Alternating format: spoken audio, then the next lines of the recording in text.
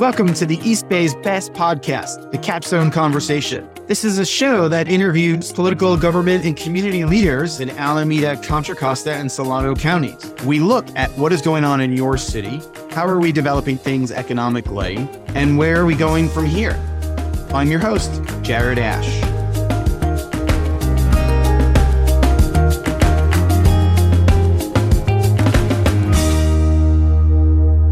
Jared Ash with the Capstone Conversation. Today, we're going to talk to Ron Gerber, who is Economic Development Director in 5 cities. We're going to cover a lot in here, so I thought I'd break it down. We're going to talk about creative financing, how to develop PBIDs and P3 models for cities, how you should actually go about developing mixed-use space within cities, not just requiring retail to be on the ground floor, flexible zoning, how to engage your community to support economic development. And we're going to look at monetizing resources such as your right-of-way, your light poles, and other items. And we're also going to talk about maximizing land and the shift to housing happening in the Bay Area. Hey, welcome to the Capstone Conversation. I'm your host, Jared Ash. Today, I'm joined by Ron Gerber. Ron is a former economic development director, and he has worked in a number of cities throughout the Bay Area: Emeryville, Novato, Walnut Creek, South City, and Vallejo. I like the mix that he's worked in. He's worked in high-end shopping. He's worked in places that are industrial cities, bringing in new biotech, new technology companies, but also trying to keep their industrial base in those cities. We're going to hear an interesting perspective today on economic development. Welcome, Ron. Why don't you tell us a little bit more about your background? Yeah, thank you, Jared. Thanks you for inviting me here today.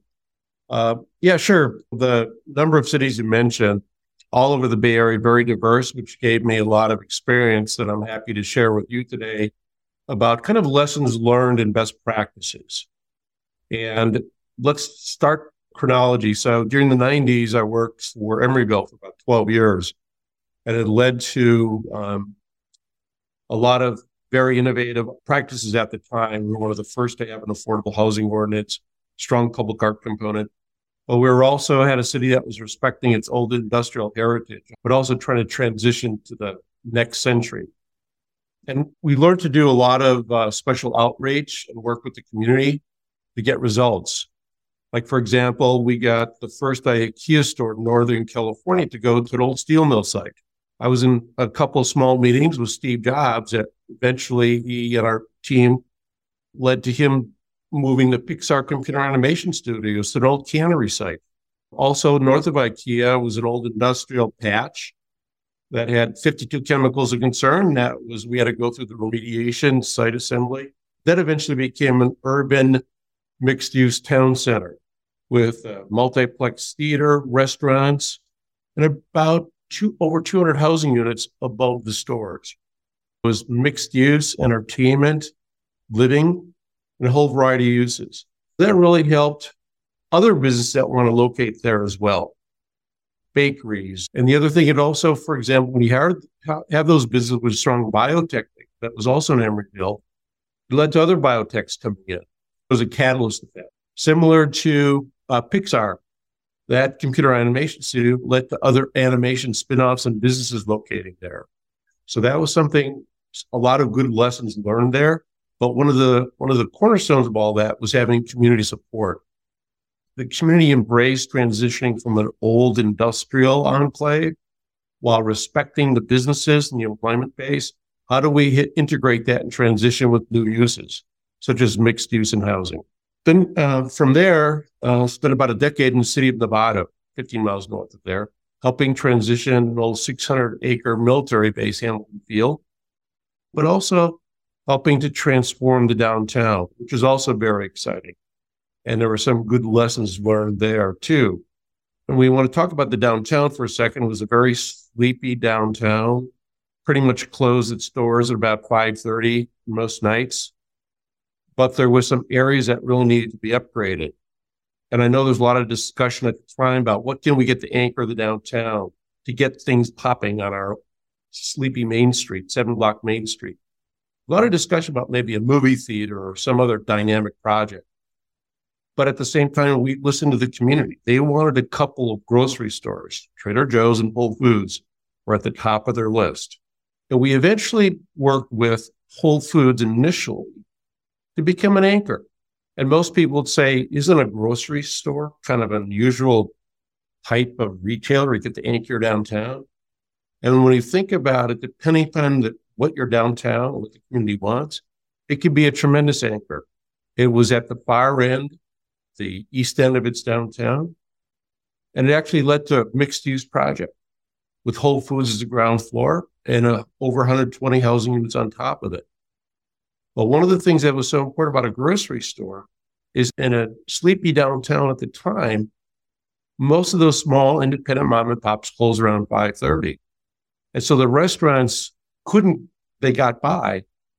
But how can you extend the hours? You get an anchor like Whole Foods that's maybe open from 8 in the morning till 10 at night. All of a sudden, you've expanded something that's doing a 14-hour day instead of 8.5. So, and a grocery store, like a movie theater or something like that, how often do you go to the movies compared to a grocery store? So it creates a lot of dynamic project, daytimes, evenings, weekend, compared to a movie theater, which may have weekends and occasional weeknight evenings. When you think about it, frequent shoppers, a lot of traffic, you're going to get a lot of people going to downtown that ordinarily wouldn't go there, especially after work on a weeknight. And all of a sudden, you're creating this dynamic new impact that downtown had never seen. And it turned out really well. And once Whole Foods made an announcement that they were coming to Novato downtown, Trader Joe's came to another part of the downtown. And all along the main street, we started getting more restaurants, longer hours, but it had this whole kind of halo effect. And one of the things that was so important as this project, which was fairly dense at the time, the community did a letter writing campaign, very unique at that time, a letter writing campaign, not email, with different content to the letters mailed directly to the CEO, president of Whole Foods. There was a lot of community support. And there was also a public-private partnership element to the project because 60% of the site eventually became the city actually put in 60% of the site. The city sold to the developer at appraised value a right-of-way that we vacated to make the project work. Again, lessons learned, community support, public-private partnership, and thinking through clearly what the community wanted, how could that anchor the downtown? So it was win. From there, we'll just go quickly. I went over to the city of Walnut Creek for about 5 years and worked on a variety of projects.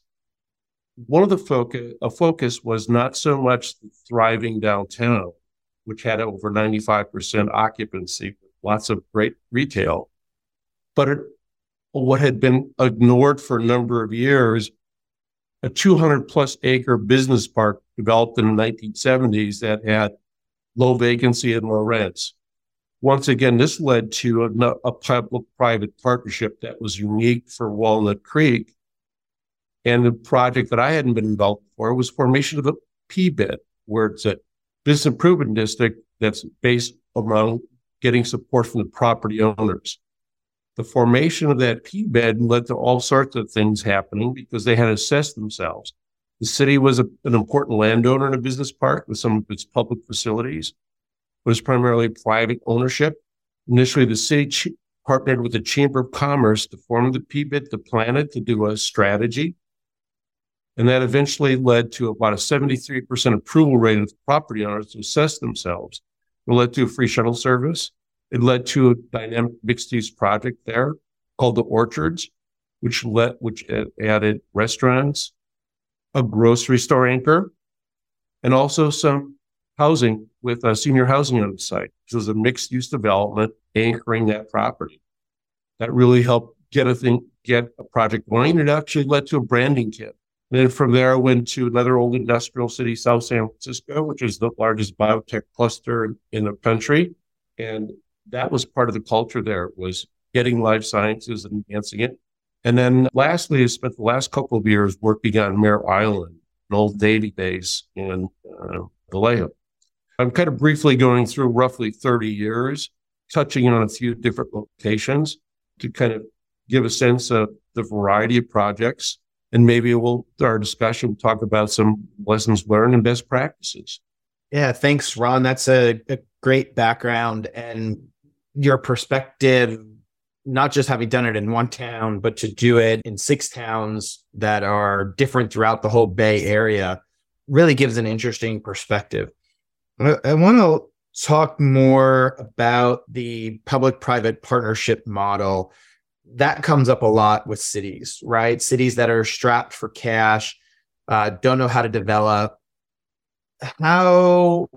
Let's talk about how they can utilize creative financing in different ways to help spur economic growth.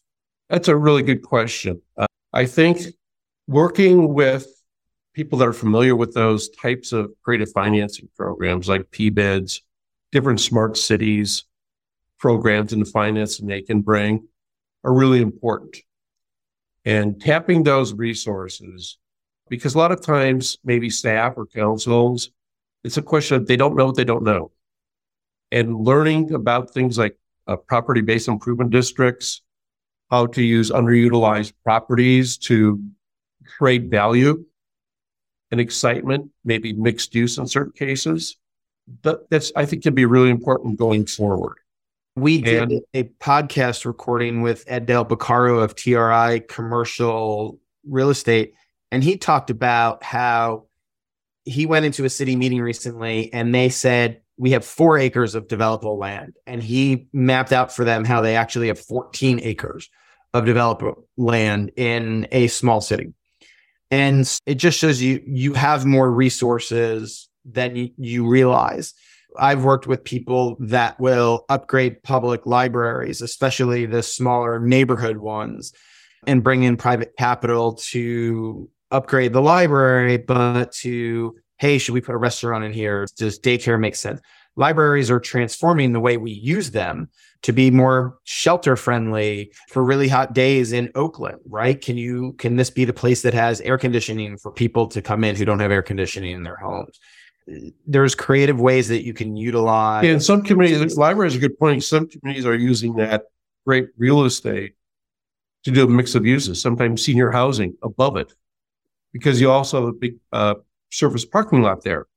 So there's a lot of assets. And I think like the Whole Foods site with housing on top, nobody would have really thought at that time that you could vacate the street without impeding traffic, but make it easier because you're doing some widening along with the other street that was already existing street that was there, that sometimes public streets can become opportunities. Sometimes rail spurs as well. In old industrial cities, rail spurs that aren't in use anymore with underutilized parcels next to it. But it's sometimes a case you don't know what you don't know. That's why getting in touch with the right resources, develop plans is really critical. I'm a big fan of monetizing streetlight poles. They're wired, they have electricity, they connect. Why couldn't they connect to autonomous vehicle controls, gunshot sensors, security cameras, fire detection equipment, right? For early warning. You could use and monetize. Cities can even monetize that. Like I want to emphasize, right? I've helped cities make money off of their light poles, putting them in for other use and paying for infrastructure. Yeah, that's a great point, Jared, because I think most cities that I'm aware of, I think there are opportunities with better asset management.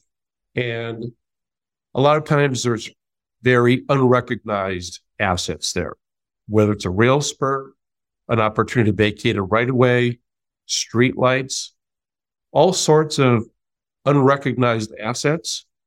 And it casts a whole new light on asset management in ways that communities didn't recognize. And I think this discussion we're having now could be something that could be on a League of Cities or an ICMA panel. And I think it's very valuable, especially when it's tough to come up with financing. And there's ways to attract private capital. And in some cases, that may attract more property taxes to the area, or maybe more sales tax spinoff of other businesses growing. It isn't just that one and done at all. And a lot of these things aren't just one-time revenue. It's going to have an ongoing revenue stream. I just had a conversation with one city manager. They have a restaurant location and they particularly want a local entrepreneur to do it. And it's a lot to invest in restaurant, the kitchen equipment, the tables, all of that, the silverware, all needs to be bought up front. And I suggested to the city that they use some of their COVID stimulus funds as a loan at 1% interest to help this person. And like maybe the first year is free, right? Because a restaurant doesn't typically make a lot of money in the first year. Right. And structure it that way. They could recoup their money. If not, they can control the assets. And at first they said, like, no, because the city attorney probably said no. And I said, but tell the city attorney that you're doing this and to work it that way. And then they're starting to look at it. It's not a lot of money, but that's another good example of there may be a lot of creative ways to look at projects. Like in the Amtrak station in Emeryville, the city master leased the property from a private developer because Amtrak doesn't take over space for its stations with private entities. The city was the master lease of the station, which enabled Amtrak to do the lease. Now, all of a sudden, it created an old industrial area into a transit-oriented development opportunity. And the owner of the site that became the Amtrak station was developing offices nearby. And he had a parking structure. He strengthened the parking structure and added 112 live work units on the air rights of the parking structure, which also led to some new life science in a block away as well. So what's one of these cases of unrecognized assets? Can we look at a way to help this local entrepreneur, whether it's a mom and pop independent running a restaurant or converting a piece of industrial property to a transit-oriented developed train station, whether it's a right-of-way to get a grocery store there? There's all sorts of opportunities that are, again, unrecognized and can create some very creative asset management. Yeah. Well, just going back to that restaurant, right? I think the solution is going to be to partner with, there's a lot of great community engagement groups, NGOs in the area that focus on business and have C3 arms that can help be an intermediary. One of the things, Ron, you talked to me about is a three-legged stool. Can you talk to me in economic development? What do you mean by the three-legged stool and maybe give us an example of it? Yeah, I think a three-legged stool is oftentimes when somebody said, we'd really like to see this happen. Well, who's saying that? What is the use? Because I think there's a three-legged stool is the desired outcome or project, whether it's a store or something else or life science. Is there a market demand from the entity to go there? Is it marketable? So is there market demand is one leg. Secondly, is it economically feasible? Will it work? Will it cash flow? Can they make a profit there? Maybe a demand for that type of use there, but is it economically feasible to build there? It's a tiny parcel. It's real, especially downtown, it may be very expensive. It may not be economically feasible. And then thirdly, is there community support? What does the community feel about this? And sometimes, like the Whole Foods project, it started with the community wanting it. As it turns out, there was market demand for it. It didn't have the third leg. It wasn't economically feasible. How to make it work? The specific plan for the downtown added an opportunity for housing, a vertical mixed use. Putting the housing on top made it cash flow. Essentially, the residential paid for the retail on the ground floor. So there's an example. Started with community support. There was market demand, and the mixed use made it economically feasible.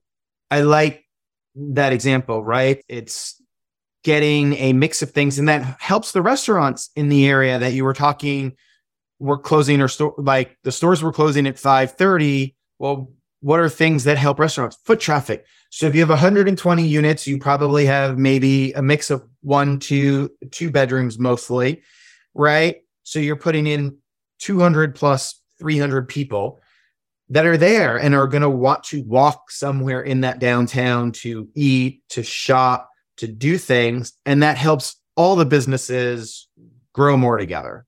Absolutely. I mean, we wouldn't have got, or the city wouldn't have got all these other businesses, whether it was a craft brewery or a wine bar, or in addition to the gourmet grocery stores, another demand was a bookstore. Getting an independent bookstore, that wouldn't have happened but for several years earlier, a Whole Foods coming there. Because once you get an anchor like that, it changes the whole outlook of the downtown and even in the whole community.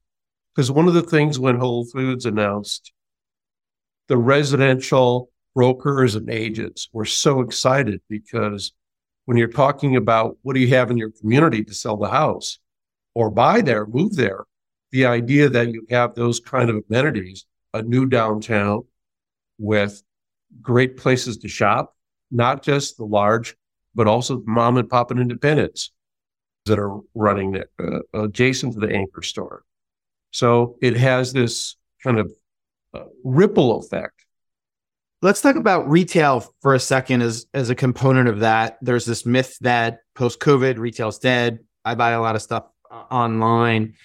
And you mentioned small independent bookstores, but in the last 6 months, I could tell you in Walnut Creek and Lafayette, I think Danville too, an small independent bookstore all went out of business. Let's talk about, where is retail headed? What are the trends for that space?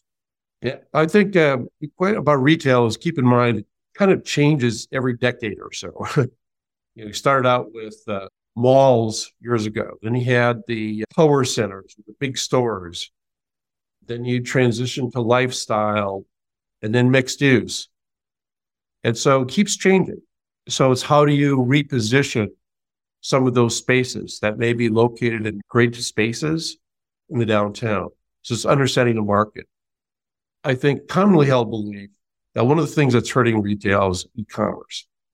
Well, if you hit the rewind button 20 years ago, e-commerce has about the same percentage of market share retail sales as catalogs do. It's not much more than that. So e-commerce is roughly 11% of retail sales. During COVID, it went up to 14. This was a big hit. Now it's back down to 11, which means that roughly 90% of the sales don't come through e-commerce.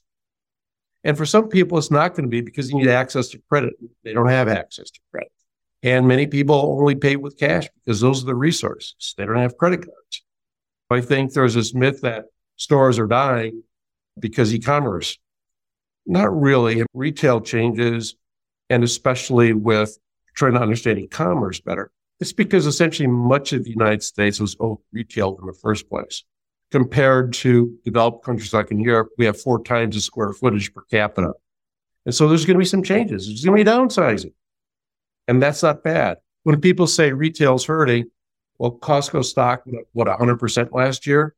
And there's certain retail concepts that are building in the United States, putting in 3 stores per day on a certain end, kind of the more affordable value market. 3 stores a day nationally. And that's a lot, but it doesn't mean you're building new malls or shopping centers. They're going into existing locations. Well, and you mentioned IKEA, the first store in Northern California, you helping recruit them to Emeryville. There's big news recently. IKEA opened a smaller store in downtown San Francisco, vacated something that another big company went out. And they said, you know what, we have a lot of customers here. Maybe we're taking away from the Emeryville spot, but we think we could better serve people here. And you're right on retail. Like, I do buy e-commerce, but we also buy a lot of stuff. Maybe we buy some clothing online, but we do it with stores where, I go try on this shirt. Well, I want it in blue instead of green, and they only have the green one in the store. So I'm still trying it on. I'm still like that mix of stuff, the Target pickup. Gotta love that one. Well, also, I think there's still, for a lot of things, it is experiential. People like walking around in neighborhoods or downtowns, and they want to linger longer oftentimes. It's not just make your big run and then leave. There is that shopping, but there's all sorts of different retail shopping experiences other than just the big run to one store or 2 stores. And that's, I think, understanding why downtowns have amazing futures. Just trying to stay up with the market, being in touch with the industry standards of what's going on. And I think this is a good time to touch about reality in planning. oftentimes when cities are putting together like downtown plans and other areas try to revitalize areas, maybe it's an old business park. What I've learned over the years, lessons learned, is really make sure as you're working through with the community and the planners and the planning consultants to make sure that you're connecting with the real world of the marketplace too. Like in an area near a BART station, one city was working with BART to put several hundred housing units on their parking lot. The planners had this whole up high-end retail proposed for the ground floor with units above. And the concern I had was, are you really going to get all these types of stores and food and beverage tenants to come there? What I did is I went with the assistant city manager and planning staff member who's overseeing the project, working with the design consultants. We met at the site, and I brought in retailers and retail brokers that work with the types of restaurants. And I had them look at the site. And these are all really great tenants that build a lot of traffic, well-recognized brands. And they looked at the site and they said, that's not for me. I wouldn't go there. And the planning was stunned. So it's that simple reality test. Food and beverage was not the key. On the other hand, a month later, the broker that represented one of the food tenants said, when is that space going to be ready? I have a tenant that I think would take probably 10,000 square feet. It just wasn't a retailer. By doing the reality testing in the private sector, as you're working with the community to build it, getting that dose of reality, they called it flex space or ground floor commercial. That nuance to it, by that kind of reality testing, when you're working with the right folks that can kind of give you that sense when you're doing your final community plan, getting it peer reviewed. And you can do that for free oftentimes. So having a group of developers or tenants look at it as you're developing your plan can be really have magical results, a bit much more reality oriented. I just want to pick up on that. I've talked to a lot of cities, and because at Capstone, we do business attraction as part of our strategy for cities that we work with. And they also ask about this vacant mixed use space on the ground floor. How do we attract in? And I said, you got to make it part of the planning stage. And it sounds like just for the same reason you talked about, because just because you built something doesn't mean you got to mix in parking thoughts early. The coffee thing just makes a lot of sense, right? The way you said it. Do you need a lot of parking or do you need little parking? Just because you think it's walkable doesn't mean it's right. Is the height the right size to account for things? Now, what's the competition? Is there enough foot traffic? Why are people going to drive there if there's not enough foot traffic? Yeah. And those are all things you've got to do. The other thing I'll say was, I just had a meeting with somebody up in Solano County, and we were talking about 2 shopping centers that are decent, but have a couple of vacancies. And I asked where the brokers from, who were the brokers on them? They're out of San Jose. And somebody in Vacaville or Vallejo, you used to work in Vallejo. If they're represented by a broker in San Jose, that broker has a lot of other places in between that they are thinking of. They need somebody who's more regional to them.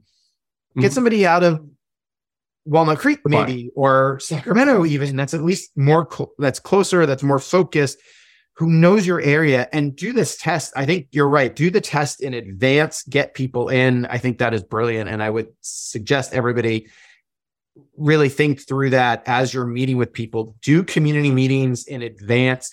It doesn't have to be a full community meeting where you're engaging everybody, but engage the top 5 or 10 people that might have an opinion and help you develop it. They're not going to charge you to show up and do a walkthrough. They're going to want to be your partner. Getting this peer review process on the private sector perspective before you finalize your plan, or maybe you're in the early stages or halfway through, because you don't want to finalize a plan and find out later, oops, it doesn't work. And so that private sector peer review can be really helpful. Ron, anything else you want to touch on today? Yeah, I think there's a couple of things we, talked about lessons learned and best practices, but I do think there's a couple of things that are kind of unprecedented that cities are facing. And then how do you turn it? Is there a way to turn into opportunities? I think we've all learned about the WFH, the work from home. I had a chance to get involved in the Urban Land Institute panel about these type of topics. And there was one developer that does a lot of housing in commercial areas. And there was a major office project where the tenant decided not to execute their letter of intent to lease. And it would have been several 100,000 square feet. I think the landowner was Boston Properties. They brought him in because they recognized his ability to integrate housing well planned in their commercial areas. And he put housing in there. Another case, a shopping center owner, major publicly traded shopping center, had a small neighborhood center that wasn't functioning well. They understand with proper planning, they turn into small horizontal, not vertical mixed use development, turn into a little village. That same developer was asked by another office owner to take a look at an entire office property in a business park. And he also put housing in there as well. So it's not going to work every time, every location, but also with the mandate for housing, there may be a way to get win. And I think here's a case where you may be able to, if it's not currently zoned, you may be able to relieve some of the pressure in some of the other neighborhoods. Because if you have certain areas zoned for housing and you want to down zone it, maybe down zone that site, put that housing burden on a commercial property.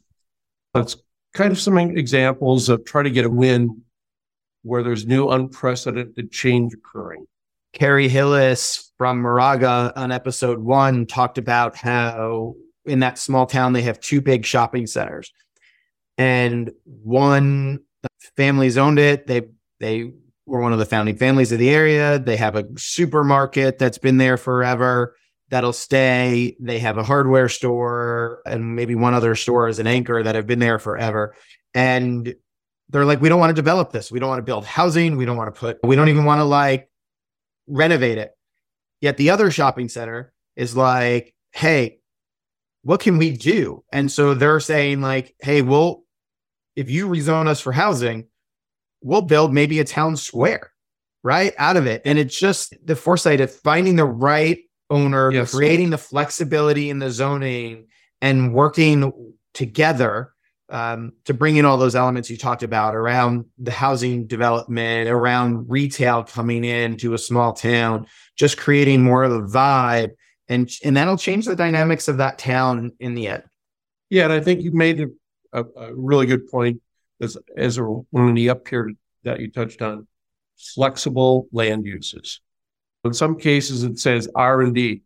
Another one is professional offices only. Well, there may be ways to look at Connect, which is currently zoned for professional offices only. You may not be able to get insurance companies or banks to go there or title companies or whatever. But maybe it's in an area where you could do some flexible zoning. So it isn't just maybe there's a way to get clean tech in an area. And I think that's, once again, getting peer reviewed by the private sector before categorizing, pigeonholing one land use on one parcel. So that like flex space on the ground floor of the BART housing development, flexibility in the shopping center to add uses, depending upon where that center is and what the owner is thinking.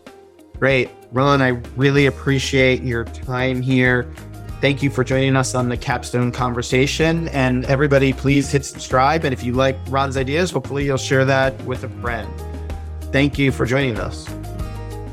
Please hit subscribe today so you get the weekly updates of when we release the next episode.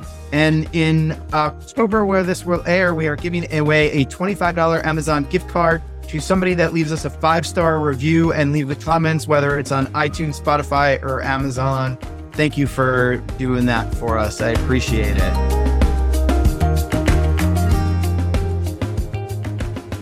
I'd like to thank our sponsors, Capstone Government Affairs and Economic Development, a firm where I serve as managing partner. For more information, check us out at www.capstonegov.com and follow us on LinkedIn by typing in Capstone Government. Thank you for listening to today's show. Check out the show notes, and for a full transcript, visit our website, www.capstonegov.com, and follow us on LinkedIn by typing in Capstone Government, or you can find me, your host, Jared Ash.